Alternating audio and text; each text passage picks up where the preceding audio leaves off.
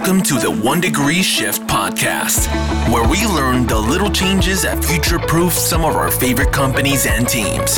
Here's your host, Eric Termundi.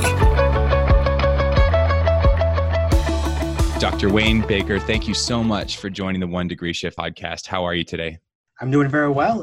It's a pleasure to be here. You know, I'm so happy that our paths crossed. The work that you're doing and the book that you've just released is incredible, and I believe one that will change the world. Can you tell us a little bit about how you got to the book? Maybe a little bit about what the book is about and perhaps what you're most excited about right now? Yeah, the book is called All You Have to Do Is Ask, and it's based on an insight that I can trace back many years to the time when Cheryl Baker and I created the Reciprocity Ring. Reciprocity Ring is a group level activity in which people give and get help from one another. It really taps the whole collective wisdom, knowledge, and networks of a group. And when we created this activity and started using it, I thought the problem or the hurdle would be getting people to help, to be generous. Right. And what I quickly found is that that was rarely, if ever, the case. It was really quite amazing.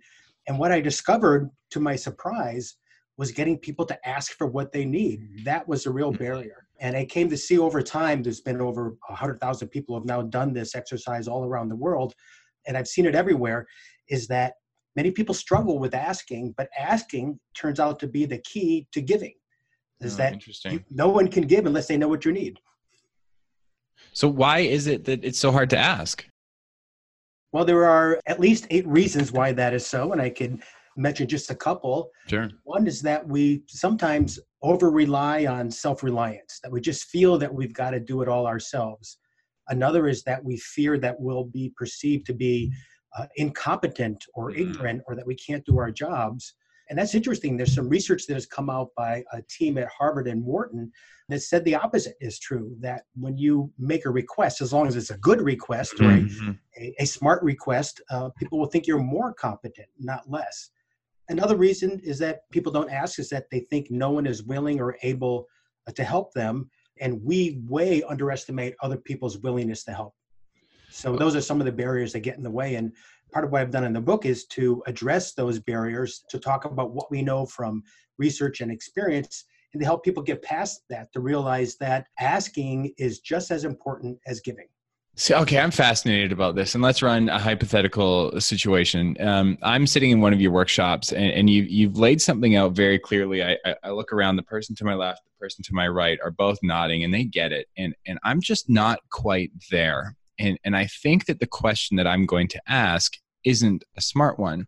Now, when you're referring to the Wharton and Harvard research, when I ask a smart and intelligent question, it turns out that there's some really positive results that come from that. How do I know that the question that I'm asking warrants a positive response from you or from whoever it is that I'm asking the question to? A well-formulated request follows 5 criteria, what we call SMART criteria. The S is specific, asking for something specific. Sometimes people think just the opposite, that making a general request will get more help.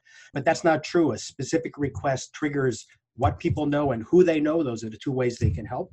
The M is for meaningful, to explain why the request is meaningful, why it's important. Could be why it's important to your organization or to the project you're trying to accomplish. It has to be actionable, it asks for something real, and it has to be time-bound. So if your request meets those 5 criteria, quite likely it will be a good request to make. Okay, so I'm curious then, what is the 1 degree shift I can make then to perhaps get the courage to ask more and better questions? Yeah, I think there's a couple things that you can do. One is to go through a quick exercise saying, okay, what is a current challenge that I'm working on and where can I use some help? Right. Do I need information? Do I need advice? Do I need a connection? Do I need a referral? Or you can say, what's my current project, an assignment that I'm working on, something I'm struggling with, almost like completing a sentence is that, I'm working on X and I'm struggling to do Y, and what I need is Z. If you tie it to what you're trying to accomplish, the goals you're trying to accomplish, that's a good way of seeing through to the request that you ought to make. And it's I always make a distinction between a goal and a request. A goal is a destination. A request is something that moves you in the direction of attaining that particular goal. Very interesting. Very interesting. So in the research that you did leading up to the book and the interviews and the discovery process, what was it that surprised you most in finding out what you found out? Well, what I found is that if you ask for something that you truly need and you don't prejudge the capabilities of the group and you follow those 5 SMART criteria, incredible things can happen. So I have a story in the book about how it actually saved the little girl's life because her aunt was willing to ask for the life-saving surgery that she needed. This sounds astounding, but hundreds of thousands of dollars, or even one case of a South American manufacturer who has used some of these techniques that they said in a session that lasted about half a day that they feel that they made revenue or would make revenue or save money to the tune of $10 million. Wow. And so I've just seen amazing things, miracle after miracle, if people ask for what they need and they ask in a context where people are willing to help them. Here's where my mind's going. My mind's going, again, in a hypothetical situation, because I know that some of our listeners are in sales. When I'm in sales and I need to make my quota, or I've got my benchmark that I have to hit for the end of the month, how is it that asking better questions will allow me to do my job more effectively when perhaps I don't have fear or resistance to be, making that cold call or asking those questions in the first place? What are some strategies or techniques I could use to not only ask questions, but perhaps ask better questions? Well, I guess it comes back to what your intention is. If you're in sales, you're supposed to make sales and you're judged by your sales performance. That's just part of the reality. Mm-hmm. I think to genuinely meet the needs of a customer or a client requires empathy, requires the ability to put yourself in the other person's shoes and to see how what you request, which is really making the sale, how they can really benefit the person, help them solve a problem. Right. And even to the point of like interviewing people about what their challenges are, what their needs are, and helping them. You almost sometimes can just reverse the whole equation and say, this isn't about selling. This is about offering to help you with whatever you're working on. And that includes sending you to a competitor who might have a better product.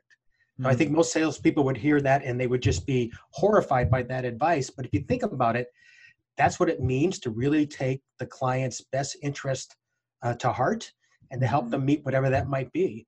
I have an example of a banker in Chicago who had this change. She had this 1 degree shift, and she stopped thinking of somebody sitting across her desk as a loan to be made, but rather as a human being who had real needs and wants and desires. And she would interview that person, figure out what they needed, and help them, even if it had nothing to do with a loan. She might say, you don't need a loan. What you need is this, or I could connect you to my competitor down the street. They can give you a better rate or a better deal given your particular requirements. She even started the practice of sharing cabs with strangers in downtown Chicago during the workday when she was going from one place to another, and striking up a conversation and listening to what their needs might be, in a way, helping them to ask for what they might need. And what she discovered in this process, and the result was that she became the most productive and wealthiest loan officer at her bank. And you might wonder, why would that be the case? Well, the reason was that she had helped so many people in a generous and an unselfish way that it all came back to her 10 times over. All those people would refer their friends and colleagues and neighbors to her when they needed a loan. Mm-hmm. So it was a shift of perspective. It was that 1 degree shift that made a huge difference down the road. So what I'm finding is that making these 1 degree shifts requires creating time and space to sort of declutter or remove distractions. In this process for you, and it sounds like for this banker in Chicago as well, first, we have to slow down and take the time to sort of analyze the environment and the situation around us to be able to come up with these realizations. Is there anything that comes up for you when asking questions and even asking the right questions and in creating time and space to slow down to better analyze what it is that we're looking for first? I think there's a number of angles on that. One is to slow down and figure out, what are your goals? What are you really trying to achieve? You could, for example, create a vision statement of the future that you want to live into, and then back from that, what some goals might be, and then what some requests, so that you know the path that you're going to be on. Sometimes that takes slowing down, as you say, and to really reflect on one's goals or one's positive vision of the future. But another way is to try small experiments. So I said that the key to giving is asking, and that most people are willing to give and very reluctant to ask. And so the small experiment could be making a safe request, either at work or at home for something that you need. Maybe even start with something small, as long as it's real and that it's meaningful, and to learn by experimentation. So it could be, doing that in a work setting. In fact, I'll give you a very good example I just learned about the other day. I was talking to an economist who had worked for a number of years in a economic consulting firm. And I was telling him about the theme of my book, about that it's all you have to do is ask. And he said, when I worked at that firm, the partners, they told us when we came in, they said, if you work for more than 20 minutes on a problem and you're stuck, I want you to get up and go ask for help. That don't keep beating your head against the wall, trying to solve a problem. No matter how smart you are, there's a whole office full of really smart people here, and collectively we can help you solve that problem. IDEO would be another example where designers, if they run into an issue, a problem, something they don't know, they're not supposed to keep, just kind of trying to charge through it, but rather they're supposed to call an impromptu huddle and get other designers together and ask for help, ask for advice, ask for suggestions, for ideas, and so forth. And some of those things just take the doing. It's another thing that I stress in the book, that it's really about doing differently to learn differently. Sometimes I have a bunch of exercises, and sometimes people would say, they come up to me and say, no, I don't think this is going to work. That reciprocity ring is not going to work, or this stand up is not going to work.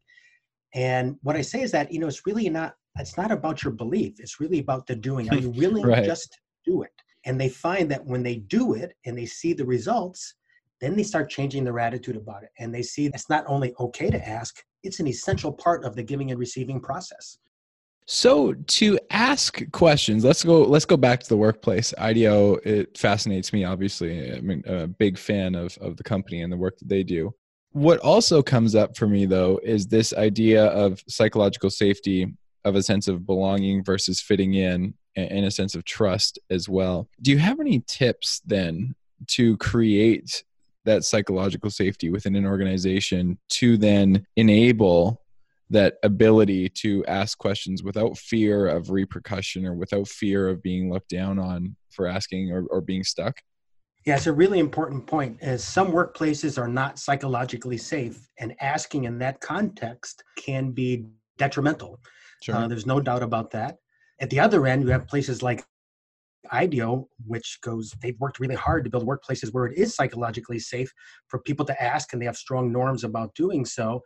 And most people are kind of between those two extremes. And when you think about the safety of the workplaces, I think there's a number of things you can do.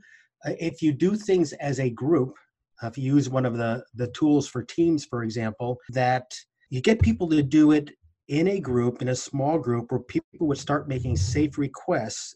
And then that experience slowly over time starts to build psychological safety.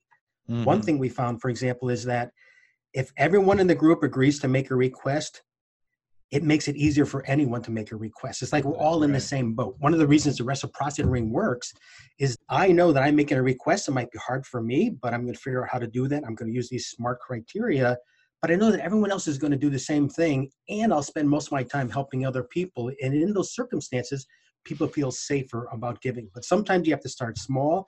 Sometimes you have to start with a group and use one of the tools to get the process going. But even if it's just those small wins, those small experiments, if you keep doing it over time, you will build a psychologically safe workplace. Do you have any tips on what questions we can use as those little experiments, as those little 1 degree shifts, as we start to create a psychologically safe environment? Is it as simple as, asking for something to be printed, or maybe to bring a coffee back when someone else is going to get one? Or is there a more structured way to start this process? Yeah, there's a number of ways. A couple of informal ones come to mind.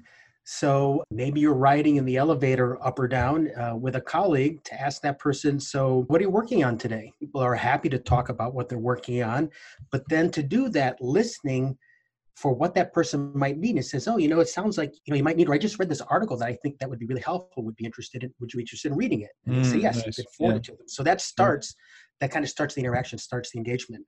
Right. The other is to do it yourself and say, to strike up a conversation with someone and say, hey, I'm working on this project and I had an idea and I was wondering if I could run it by you. So that's pretty safe to say. Yeah, I like that. I think if you pick the right colleague to do that with, maybe do it at coffee or at lunch or something, and you start that conversation about the project, what you might need, and invariably, because people want to help, that person will say, hey, I have an idea, or, I've got somebody you ought to talk to, or I just read something that I think you'll find helpful. Right. So you can start at either end, listening to what people might need, or expressing what you need. Either way, we'll get the ball rolling.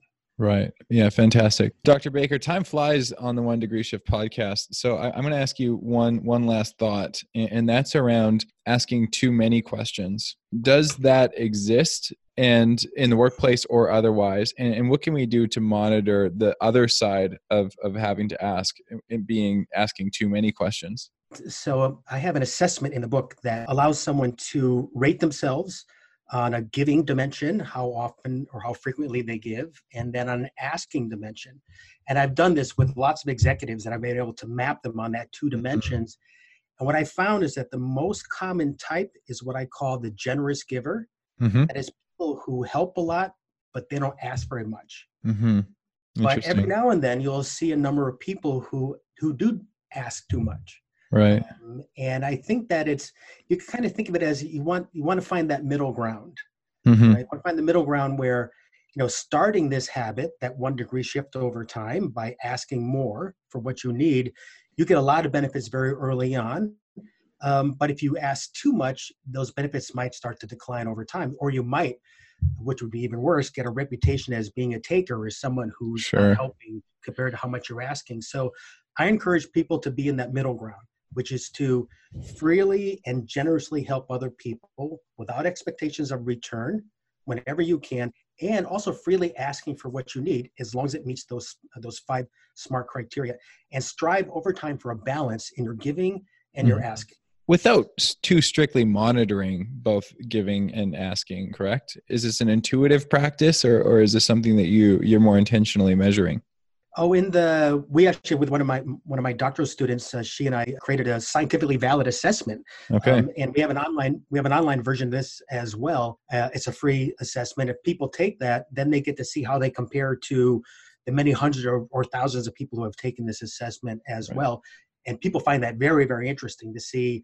Not only these are my results, but look, this is how I fit in the kind of the spectrum of other people on those 2 dimensions. And where can we find this test? Is it available publicly? Yes, if you go to the website for my book, which is allyouhavetodoisask.com, the free assessment is right there. Now, all you have to do is ask. January 14th was the release date. For those who are listening in, where can they pick up the book? You can go to any major bookseller. You can find it on Amazon. At that website I just gave you, allyouhavetodoisask.com. Also list a number of booksellers who handle it if you want to buy it online as well. Dr. Baker, thank you so much for your time. Is there anything else you want to share with us today? I just want to say thank you. It's been a pleasure to be on your show. And if you ever need anything, just ask. Fantastic. Well, now I've got the tools to do so, and I can't wait to get started. Thank you so much for your time, and all the best with your book. I can't wait to pick one up. My pleasure. Thank you.